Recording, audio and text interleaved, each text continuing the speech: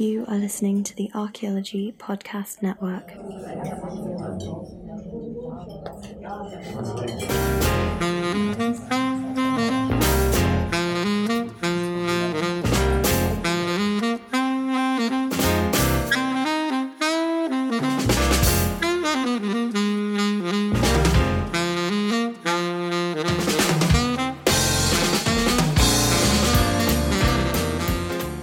Hello everyone, and welcome to another Woodland Heritage Festival special edition of the Archaeology and Ale podcast.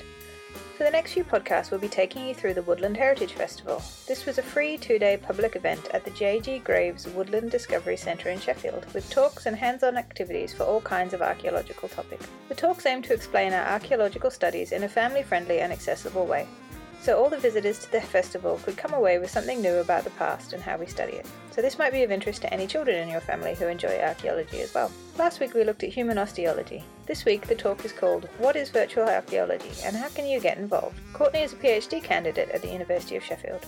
She shares some videos during her talk. I wasn't able to get copies of the exact videos she used, but I found links to similar content on YouTube, which is freely available and will help you imagine the things she's describing as she talks about the project. Apologies again for the background noise. We were recording in the function room next to the cafeteria at the Discovery Centre and it was a very busy day.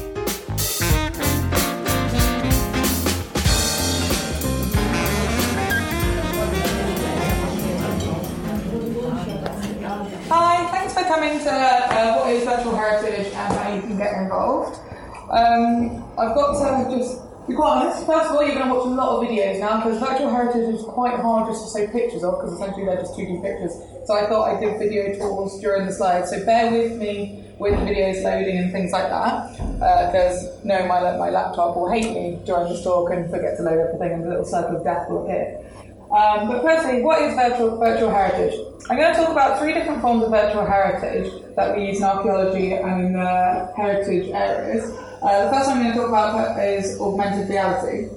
There are 2 types of augmented reality. There's indirect and direct.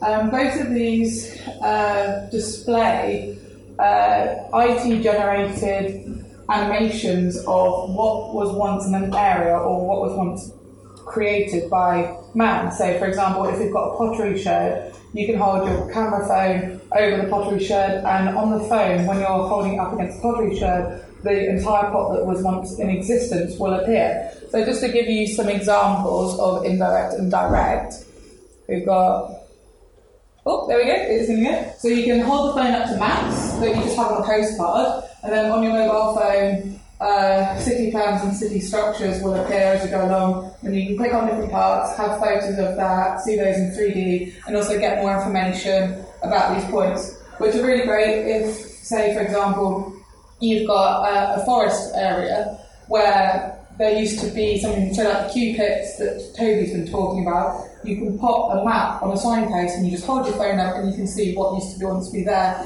but you don't need someone being there all the time managing the site. So you've got the indirect ones, and then you've got the direct ones as well, which is, as I was just saying, for the site ones. These ones you don't actually need a piece of paper there. Your phone uses GPS to orientate where it is in a location, and so you can just hold your phone up to a field, and because of the software it uses, as you hold up your mobile phone or your iPad or something like that to a field, what settlement used to be there will then be displayed on your camera. So it's really nice, just X-rays, to have heritage out about whilst you're walking around. There's also then virtual reality. These are more computer-based, so a lot of museums employ these actually within the museum. And these are recreations of settlements, civilizations, towns, villages, and things like that. And they give you tours around what once was. So as you can see here, these are computer-generated images of what we understand from the plans that we'll probably find in archaeological remains and things like that, but obviously they're not standing anymore, so we are able to computer generate what they may have looked like and what they might have been once. There's just an example of that. And then there's 3D modelling as well, and this can be through laser scanning or photogrammetry. The difference between laser scanning and photogrammetry is laser scanning uses lasers, whereas photogrammetry uses photos captured on cameras, either camera phones, SLR cameras, or a structured light scanner. and they create models that look like, oh, where's my mouse gone? This is a little post-medieval Courtenay figurine. It's taken around 80 photos straight using a Canon SLR.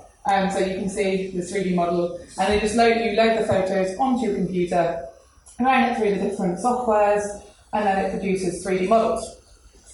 So these are 3 separate ways that Heritage employs to not only show public what used to be in an area, but also we're currently using it as a way to save what has once been. So with all the fighting that's going on in Iraq and also the earthquake that's happened in Nepal, there are several projects that have popped up over the past couple of months to counteract all the different priceless artefacts that are being lost. So in the Mosul Museum in Iraq, obviously we saw the footage being leaked of ISIS destroying all the different artefacts in this museum. What Chance, Courtenay and Matthew Vincent have done, they've set up Project Mosul, which is this, and this is one of a couple of different projects, and they're crowdsourcing loads of different photos. So when people have gone on holiday and taken photos in the museum and things like that, they're collecting all these photos, and once they've got a certain amount of photos, they're then generating these now destroyed artefacts into 3D models. So even though the artefacts are destroyed, we're getting not great quality, but they're still an incredible improvement than not having any of the artefacts at all. So this was smashed to smithereens a couple of months ago, but now we have this 3D model, and this is through crowdsourcing, which is an incredible development. And then when you look at it close up, there's cuneiform writing on the belly, and these 3D models are even good enough condition to be able to see the cuneiform writing still. So things like that haven't been lost. And also, there's actually 5 legs shown on the animal rather than 4 to show the animal in movement, which if it was just a 2D image, it looks like there's a miscalculation of number of legs, whereas because you've got a 3D model, you can see that the animal's portrayed as moving rather than stationary. So it's really nice to be able to regenerate these artefacts that are now lost to us forever, which is it's obviously a big shame. But it's also a really nice way to have the public in general be able to be a part of this part of heritage and this heritage management. Leading off from that, how is it you can get involved? It's not that difficult at all to make these 3D models. And Archaeology in the City is going to start a virtual object of the month, but these objects are going to be based on what the public sends us. So we're asking you as a community to send us photos that you've gathered of any artefacts or objects you have of historical interest or you personally find interesting at home. We want you to gather the photos of these and also send the story of them as well, so we can generate a 3D model of this, publish it on our website along with the story, and have a community archaeological object of the month. So some people have to do that. How do you go? Oh, it's easy. Just to point it out, this is I did this on my mobile phone, and it took 53 photos, and it generated that. And it probably took me about 15 minutes to generate a 3D model like that, and you can see the inside of it, so you can get all the measurements inside. And they're textured models as well, so you can actually 3D print these, and they'll come out as a textured model. So there's 6 stages that you need to go about to create these models. The first stage is you literally just take a bird's eye view of the object from above it. The second stage is also pretty simple. You take a slightly closer bird's eye view, so it's not overly complex. Then the third stage is you work your way around the top, taking photos at an angle around the object, and you work your way 360 degrees around the object. The fourth stage, the object is broken up into layers, segments of orange, and then you take 3 photos, one at the top, one at the middle, one at the bottom, and work your way around, ensuring that each of the photos overlaps the last photo by around 80%. This ensures total coverage of the object. The fifth stage is the same as the third stage, but you're essentially doing it from beneath. So you're getting beneath the object to get a different angle so you can get the 3D model all the way around. And then finally, the sixth stage is you do a north, south, east and west photo of the different sides and just pan straight on at the front. It sounds like a lot, but you can generate, if an artifact's around this size, you can generate a pretty good 3D model using a phone camera in about 30 images. So it actually doesn't take that much as long as you've got the total coverage of the object.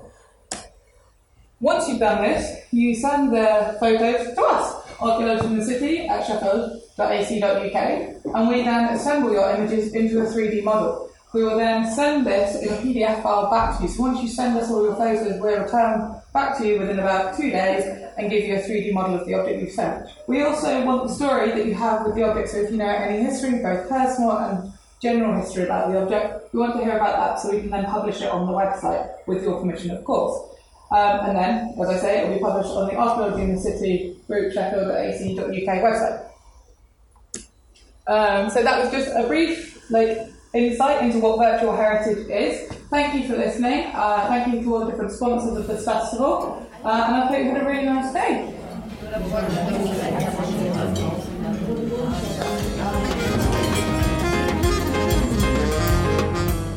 Next week, stay tuned for another special edition introducing another activity at the Woodland Heritage Festival. Next time we'll be presenting a talk on zoo archaeology. If you'd like to know more about the Archaeology in the City programme, which sponsored the Woodland Heritage Festival, and their regular monthly archaeology and ale talks, which are held upstairs at the Red Deer pub in Sheffield, you can follow the link to our website from the Archaeology Podcast Network page, or come and find us on Facebook. Thanks again to the Archaeology Podcast Network for having us. This has been a presentation of the Archaeology Podcast Network. Visit us on the web for show notes and other podcasts at www.archaeologypodcastnetwork.com. Contact us at chris@archaeologypodcastnetwork.com.